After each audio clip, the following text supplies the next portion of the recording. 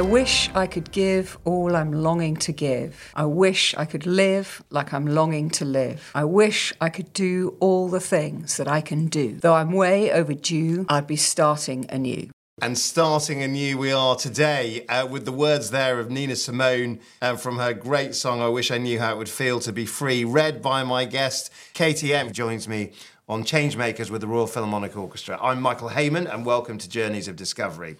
Over the course of these conversations, we explore fundamental questions about what it means to be human that accompany 9 incredible concerts. Today, our themes are redemption and freedom, and my guest today knows a thing or two about both of those. As founding director of Fine Cell Work, Katy looks to transform the lives of prisoners and ex-prisoners one step at a time, supporting them to finish their sentences with work skills, money earned and saved, and the self-belief to rebuild meaningful, independent, crime-free lives. And perhaps there is no better depiction of Katy's belief in the power of redemption and freedom than that song by Nina Simone, which she describes as the ultimate song about freedom, release, and the longing we all have to break free of inhibition and to be connected. Katy, well, there you have it. You're clearly like Nina Simone. Clearly like, I wish I knew how it would feel to be free. Let's talk about what freedom means to you. Freedom. Well, Nina Simone said it, really. I mean, it is, it's a privilege to be able to give and to be free to give and to do something you love as well. So that song really speaks to me, and freedom really is doing what you love doing and being able to do it. And not all of us can, because we're scared to, we don't have the opportunity, things like that. Yeah, but also a lot of your work with prisoners are in environments where that freedom has been taken away, the absence of choice or decisions. How does the sort of, I suppose, the negative side of freedom work in terms of the absence of it? The constraints of prison. Well, prisons can be really, the older you get, the more frightening prison is, actually, because you understand better if you've been working in them a long time. Just how they clip people's wings, and their imaginations, their ability to recover. And so they're really quite tragic places, I find. But within that, you also see that people want to help each other and want to do good. And all the time, you see kindness in prison. And prisoners actually can be kind to each other, and they respond to kindness and to love, and just like you or I would, But they're really in a dark place, so it means more. So at the moment, people are all through COVID, but this is not uncommon. People were locked in a tiny space for 23 hours a day. Many of them had absolutely nothing to do, and there's very little in their cell, and they might be locked up with someone they don't like or they're afraid of or who is dangerous, and the wheels of the day are very, very rigid and very narrow and very slow. So I want to go further into that, Katy, in terms of, I guess, what was there a tipping point that spoke to you about prisoners? Because, looking at your career, if you were to tell me that we were speaking to the literary editor of, the Times or whatever, then I would get it. But what gets you from being a literary editor to suddenly working in frontline prisons? Well, I think what drew me to prisons, and it was a very powerful attraction, was probably, and this I think have understood later in my life, was identifying with outsiders and being drawn to them. And I would say it's probably that. Right. And I think that there's something in you that my mother once said to me, "Was it the boarding school, darling?" And I sort of didn't say, yeah, but maybe. I went to boarding school at 7. So I think that there's something about institutionalisation and right. It's something personal. It's some personal, But I suppose that's also conceptual, isn't it, in terms of how people are treated. But was there a personal moment? I mean, did you meet a prisoner? Was there a moment that I suppose you've given an answer from the head? What was the answer for the heart? Well, the answer from the heart actually was when I was 22. In 22, I was doing a play at the Edinburgh Fringe Festival. And I met a guy who ran a theatre company that worked in American prisons. And he said, "Would you like to come and see what we do and audition?" And I was absolutely riveted by him. And he was very sort of charismatic. And I went to see this play. And it absolutely terrified me. And I thought all the actors were ex-prisoners. I was very naive, And it was a very rough world. And it was, it was rough and it fascinated me. And it was something drew me to it. But it was the Geese Theatre. It was that encounter. And then I went and worked with them in America. And when I turned up, later on, one of the actors said, "We never really thought you'd come." So, I mean, I was like, oh, they really want me to join this theatre company. And he was just chancing it, the director. So, do you remember the first time you visited the prison? Yeah, it was an American prison. And the gates are very frightening.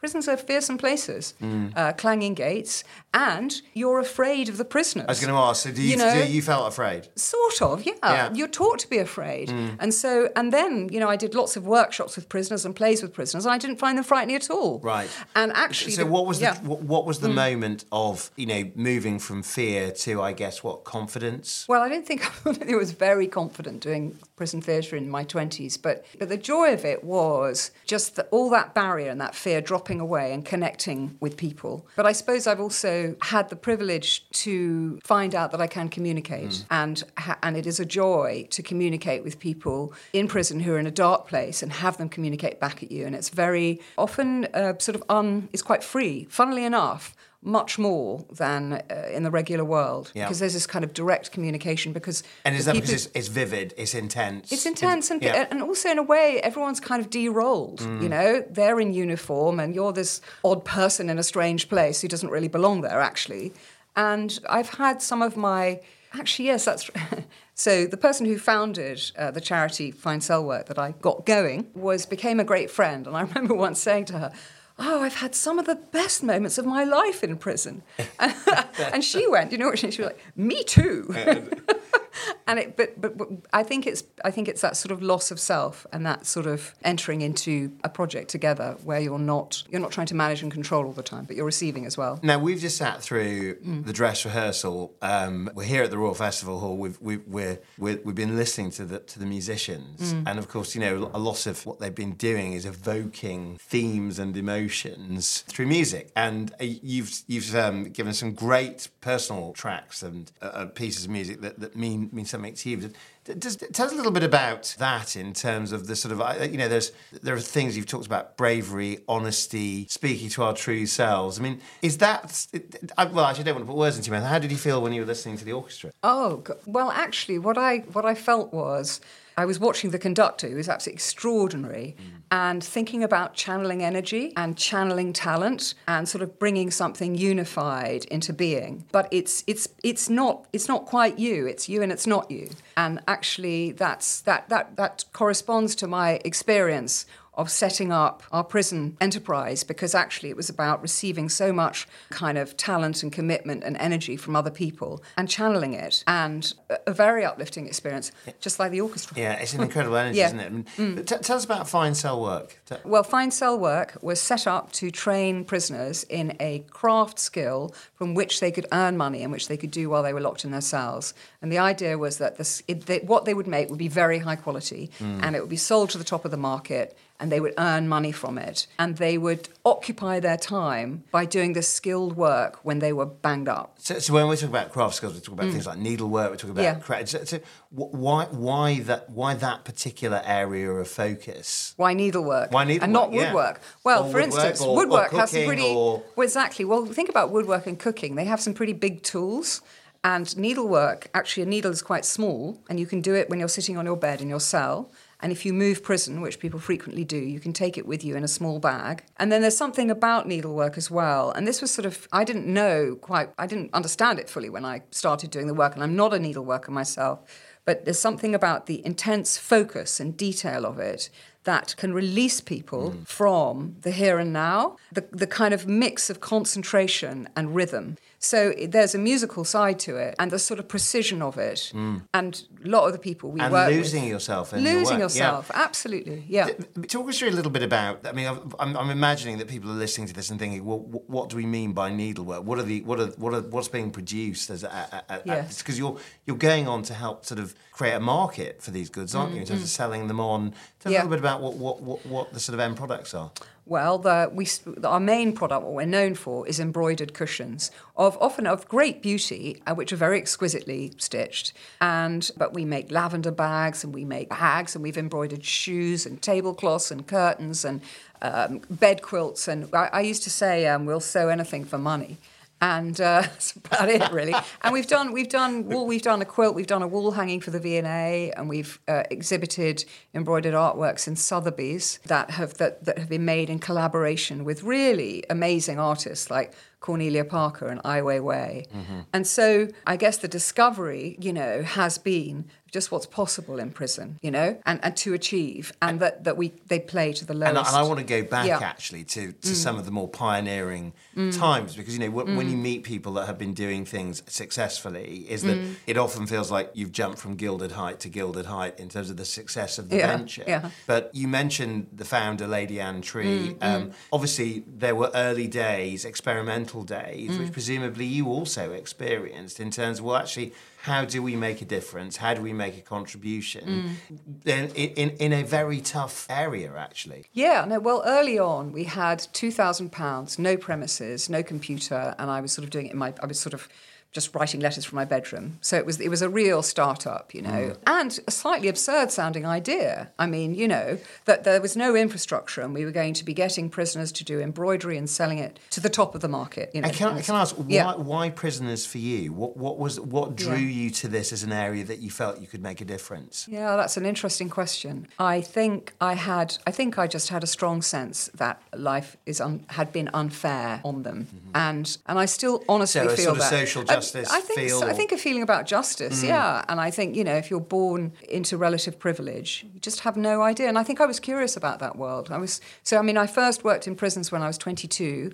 and I did theatre in American prisons, which was really terrifying, actually. But I kind of, it sort of pulled me. It really did pull me. And yeah. I remember visiting New Orleans. Angola prison is I don't know if you visited, it's one of the world's biggest, possibly the world's biggest prison. But the thing that I took away from certainly the conversations I had with the people that work there was this feeling that people just lack hope, and that actually they lack purpose, and actually redemption is actually beyond that experience if you have no hope. I mean, we're obviously talking about your work here in the UK. I mean, is that essentially something that is replicated, do you feel, in British prisons, or do you? Well, do you mean our work? Our work. I would say your experience of actually meeting prisoners and the state of mind and the conditions that people are living in. Well, the conditions people are living in are absolutely, desperate, and they've got worse since I've been doing it. I've been doing it for 25 years, and prisons have gone downhill.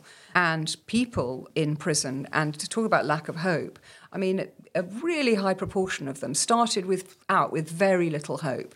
And there's just an absolute ton of information now out there about the levels of abuse that people in prison experience in childhood, and the levels of, family dysfunction, parents in prison, violence, brain injuries, you name it, and learning difficulties, which often happen in connection with childhood trauma.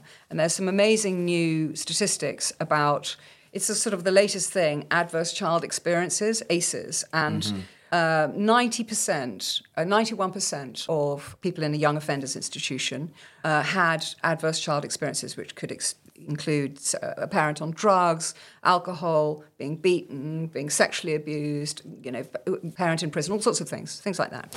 And 90% of these young prisoners had ACEs, and compared with 10% of the general population. So, I mean, they're generally very injured people who then behave badly, which is not to say that they don't have to bear responsibility for what they do. I think we're talking about something different here, aren't we? Which is, I suppose, on the one level, this is an observation about the human condition in terms of the people that are in prison. But you've written, very eloquently, I think, about prisons themselves as brutal places, which are the antithesis of creativity. And of course, you're then bringing in something which is a gentle, personal, creative art. And I'm sort of trying to understand that. How does that journey happen? Because presumably, when you meet people, very much as you've just described, and you say, "Well, actually, I think I can help you through needlework," I'm wondering, how does that work? Right?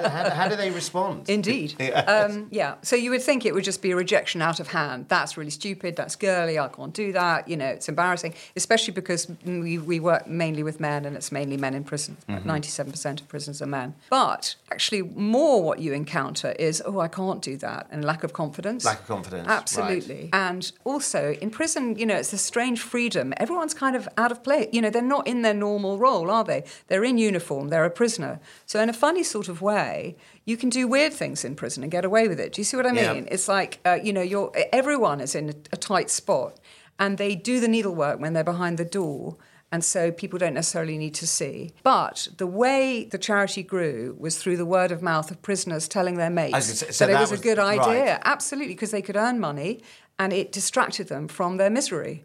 And so that was, had a really strong word of mouth thing. And a lot of them just need something to do. They need the money, and they're attracted to do something creative. Is there an emotional dimension to this? So you talked about the money and the time, but presumably when you see the proceeds of what you've created, or you see the results of what you've created in terms of the cushions and so on, and that may be very beautiful objects. Yeah. What's the response you get, do you think? Well, I think from the creator. I think from the creator, the incredible pride, and actually often when you're really miserable and you may be feeling suicidal and you're deeply depressed, and which is a very common story in prison, the urge just to get this thing finished can see you through that. And so it can have a really profound effect. And I've also there was one prisoner who I learnt a huge amount from, and who helped me to understand why what we're doing with fine cell work and needlework in prisons is so important. And he was able to articulate what happened inside when he sewed for 8 hours a day, and the sort of long, slow process of change that he underwent. And so I think he was definitely the one. And when I first met him, he was kind of scary looking, and I've got to know him over time. So this guy was in for a very violent offence, and he was, by his own admission, a drunken brute when he went to prison. He was kind of in his late 20s, and he had got in with his friends were really rough, and they were up to bad stuff, really quite bad stuff. And he ended up resorting to, he married young, had children, resorted to drink, and was never around for his family, ended up going to prison in his late 20s, and a serious sentence, about 8 years, and was furious, absolutely furious, and it was everyone else's fault, and he couldn't believe what had happened. And he was, after 6 months inside, he once said to me, anger was the only emotion I understood. It was all about anger and revenge. And it was kind of him and his mates, and being tough and being able to fight. And about 6 months into his sentence, he met another prisoner. He was talking about his, how he was, he couldn't see his kids and how wound up he was about everything. This guy said, why don't you try this? He gave him a piece of, he showed him the tapestry, and he said, it'll take your mind off it, and you can double your prison income. So the prison income was about £30 a month at that time. So you could double it by, sewing and sewing. And he told me that he found it quite hard at the beginning, but he just carried on. And the reason he carried on was because it would give him money to keep in touch with his kids. And phone cards in prison are really, really expensive. And so he would just keep sewing and keep thinking of that phone card. And he was sewing for about 8 hours a day. And for the first 6 months, he just sewed for 8 hours a day. And he also had a prison job. And he would just, every time he was in his cell, he would sew. And he started to calm down. Right. And he was doing it. He always says, I was doing it for a reason. He was doing it, he wanted to keep in touch with his kids. So the productivity led to positivity, did it? Yes, and I think it's something very particular to needlework as well. It's just very absorbing. And so it sort of takes you out of your head in a certain way. And what happened was he started thinking a different way. And he's described the process to me in great, very eloquently. And he says that after a while, anyway, it was all about being able to keep in touch with his kids. And after a while, he started being able to look back at his life more dispassionately and sort of see where he'd gone wrong. And, well, I was going to ask that. So I suppose having thought that he hadn't done, it was everyone else's fault. So zoning in on the issue specifically of redemption. I suppose we've spoken quite a bit about freedom, and obviously you're working with people who have had freedom curtailed. But I think obviously prisons are places where people are sent for one side, I suppose, is justice, but the other side is rehabilitation. And a big part of rehabilitation is coming to terms with things. And I suppose, is redemption too strong a word, or actually does it actually capture it in terms of what because what you can point to is people being much less likely to reoffend, having sort of worked with you. But does that equate to redemption? Does it lead to things like regret and and remorse or coming to terms with things? Do you think? All the time, and I think people in prison are often dogged by regret and remorse and anger against themselves. I mean, self-harm and suicide are huge issues in prisons. So they carry that, but somehow then you need to move through to some kind of self-acceptance and self-understanding. If you are full of rage and self-hate, then that can be as destructive as anything. And so what with this guy and many people I've seen is they find a process of reconnecting with other people, with their families and with themselves through doing the work. And this guy went on to be he really changed his life in prison. It took a long time. And he kept on wanting to beat people up. And he did. And he'd go back to his cell and sew, It was like, oh, God. But apparently you can't sew when you're angry. So I mean, he really, it was a process for him he talked about it as little steps. And sort of by the end of his journey, after about 6 years in prison, he was in a quilting class and he became the sort of right-hand man of our volunteer who was teaching it. And he did everything, really, to support her and to make sure the right people joined the class and that they had what they needed. And he changed a lot inside. And the creativity helped him. And he definitely was on a search for redemption because what he realised was it was his fault. Right. It was he had really messed up. And so he wanted to make reparation. And what we see a lot is that people, when they're sewing, when they're saving money, they want to make reparation. They want to be able to contribute something back to their families or the world, which is good. And if that's not a search for redemption, but I think we all have that need, you know. So, but it's worse. I feel very sorry for people who've done bad things because it's a heavy load to bear as well. Do you get a sense that what you're doing is going to scale? I mean, is it sort of the thing I'm sort of thinking about? There's that saying about how many examples you need before you've got a trend. So are these things great individual stories, or do they actually add up to a significant trend? Do you think? Well, I think we have very low reoffending rates amongst the people we work with after prison. We can't track everyone we work with because there are issues around data and confidentiality. So going to scale, yes, it's growing, and it's always grown naturally. And prisons have a deep affinity with craft work and artisanal work, and they always have, and it's always been done in prison because people work with their hands. They haven't all got computers and radios, and they never did in the olden days anyway. And people desperately need something to do. So actually, there is huge potential for more skilled work, artisanal work to be done in prisons, more needlework. Now,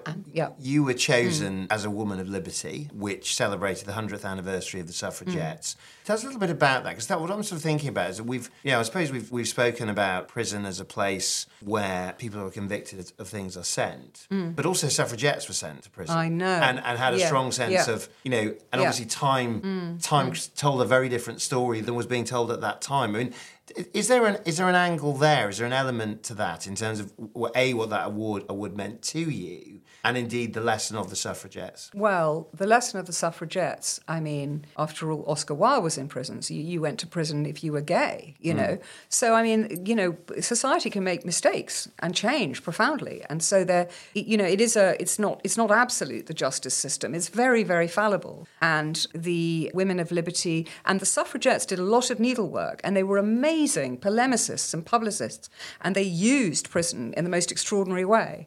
And funnily enough, Holloway, which has now been changed into, I don't know, block of flats or something, in a funny sort of way, it was the most famous London and oldest London women's prison. It had been a home to actually quite a lot of inspiring women who had achieved things. And it wasn't just the suffragettes. There was sort of a tradition as well of protest, because actually women, if you look at the statistics on the women in prison who've been abused, it's like 59%. I mean, it's awful, And so they're very, very injured people often.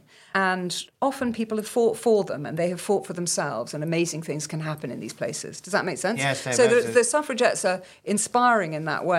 And I wonder if there's, and I mean, point's very well made. But in terms of what they do to you more personally, I mean, I think that's a very good summary of what they did. But I'm actually trying to get a sense of what makes you tick, Katy, in terms of actually what you know. I'm just thinking about somebody who's been a literary journalist, somebody who has found a sense of purpose and a sense of calling, I guess, in the work that you're doing. And I'm trying to sort of get a sense of, well, what are the vital ingredients that sort of get you to tick in this area and to do the work that you do? Well, I think for me it was it was a surprise.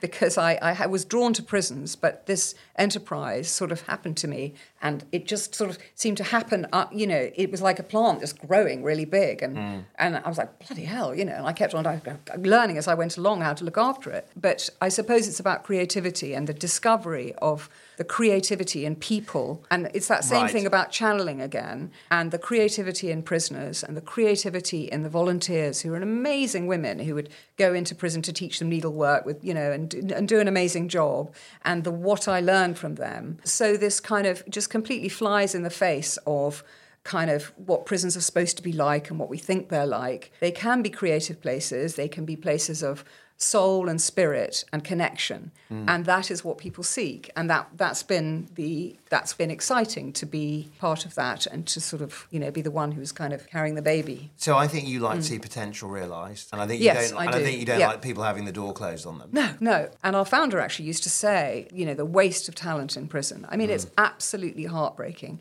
And so, yes, I think in terms of freedom, and Nina Simone's song, we all struggle with constraints on our potential and our talent. But when you go to these places and you see sort of just how unlucky many of these people have been and are, you want to do something about it. And I suppose that puts you in a great tradition of people that, I'm thinking about, the Timpson family, others that have really seen that there is a difference that you can make. Because there is so often stigma attached to, I have a great friend of mine who's an ex-prisoner, and actually he is the most brilliant human being, the kindest human being, and actually the completely overlooked human being. And I think that, a lot of what you spoke about, I really see that in him. And actually, what I also see is that people can actually change, people can grow, that there are things which are often stepped on that can actually find expression. Yeah. But I suppose a lot of people that might be watching this might say, well, I don't think that's what prison is for. That's not where you should be doing it.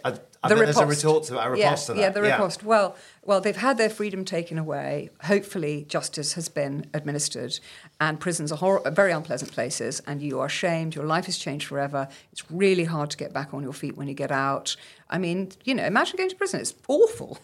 So, I mean, however, if you then take away everything even more, it becomes cruel and people cannot recover. And most of them want to recover. And 97% of prisoners say they don't want to reoffend. That is absolutely tragic because essentially, and I see middle-class people go through prison system and they have more support networks to get back on their feet when they get out. And so there's also, so the issue of social justice is there as well. So anyway, I think that prison is the punishment, and you have to give people a chance to redeem themselves and to discover something that makes them feel better about themselves, because most of them feel very, very bad about themselves indeed. And if you enforce that and reinforce it, would you do that with a child? No, because it would damage them too badly, and they wouldn't be able to, And I suppose just thinking about sort of drawing it back to music. I mean, obviously, music is a sensory experience. It's something that affects us emotionally. It affects us at a very soulful level. I mean,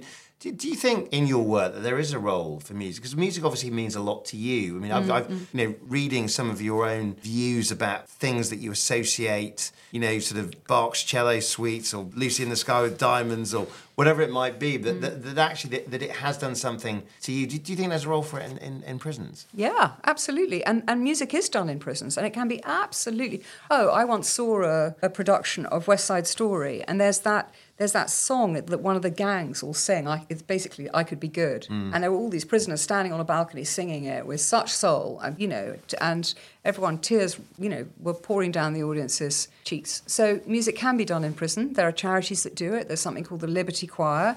There's a kind of prison jazz that's done. And so no, music can have a place in prisons and is needed.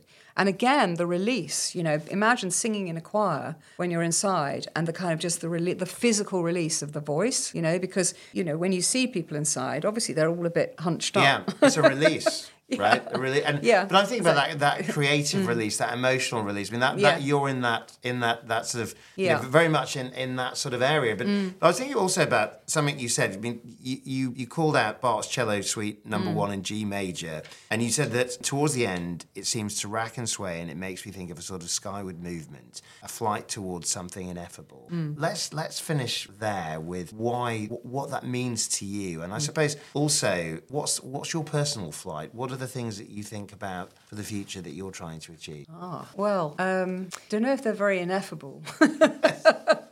But I think that I do think that we're driven by longing for something always out of reach. I think, that. And for the future, actually, I just would like to write some more, and I would like my daughter to have a happy life, which is really quite enough. And so it's not very, very, very mundane, really. Very personal and very personal. Very true. Hoping to buy a house with a garden.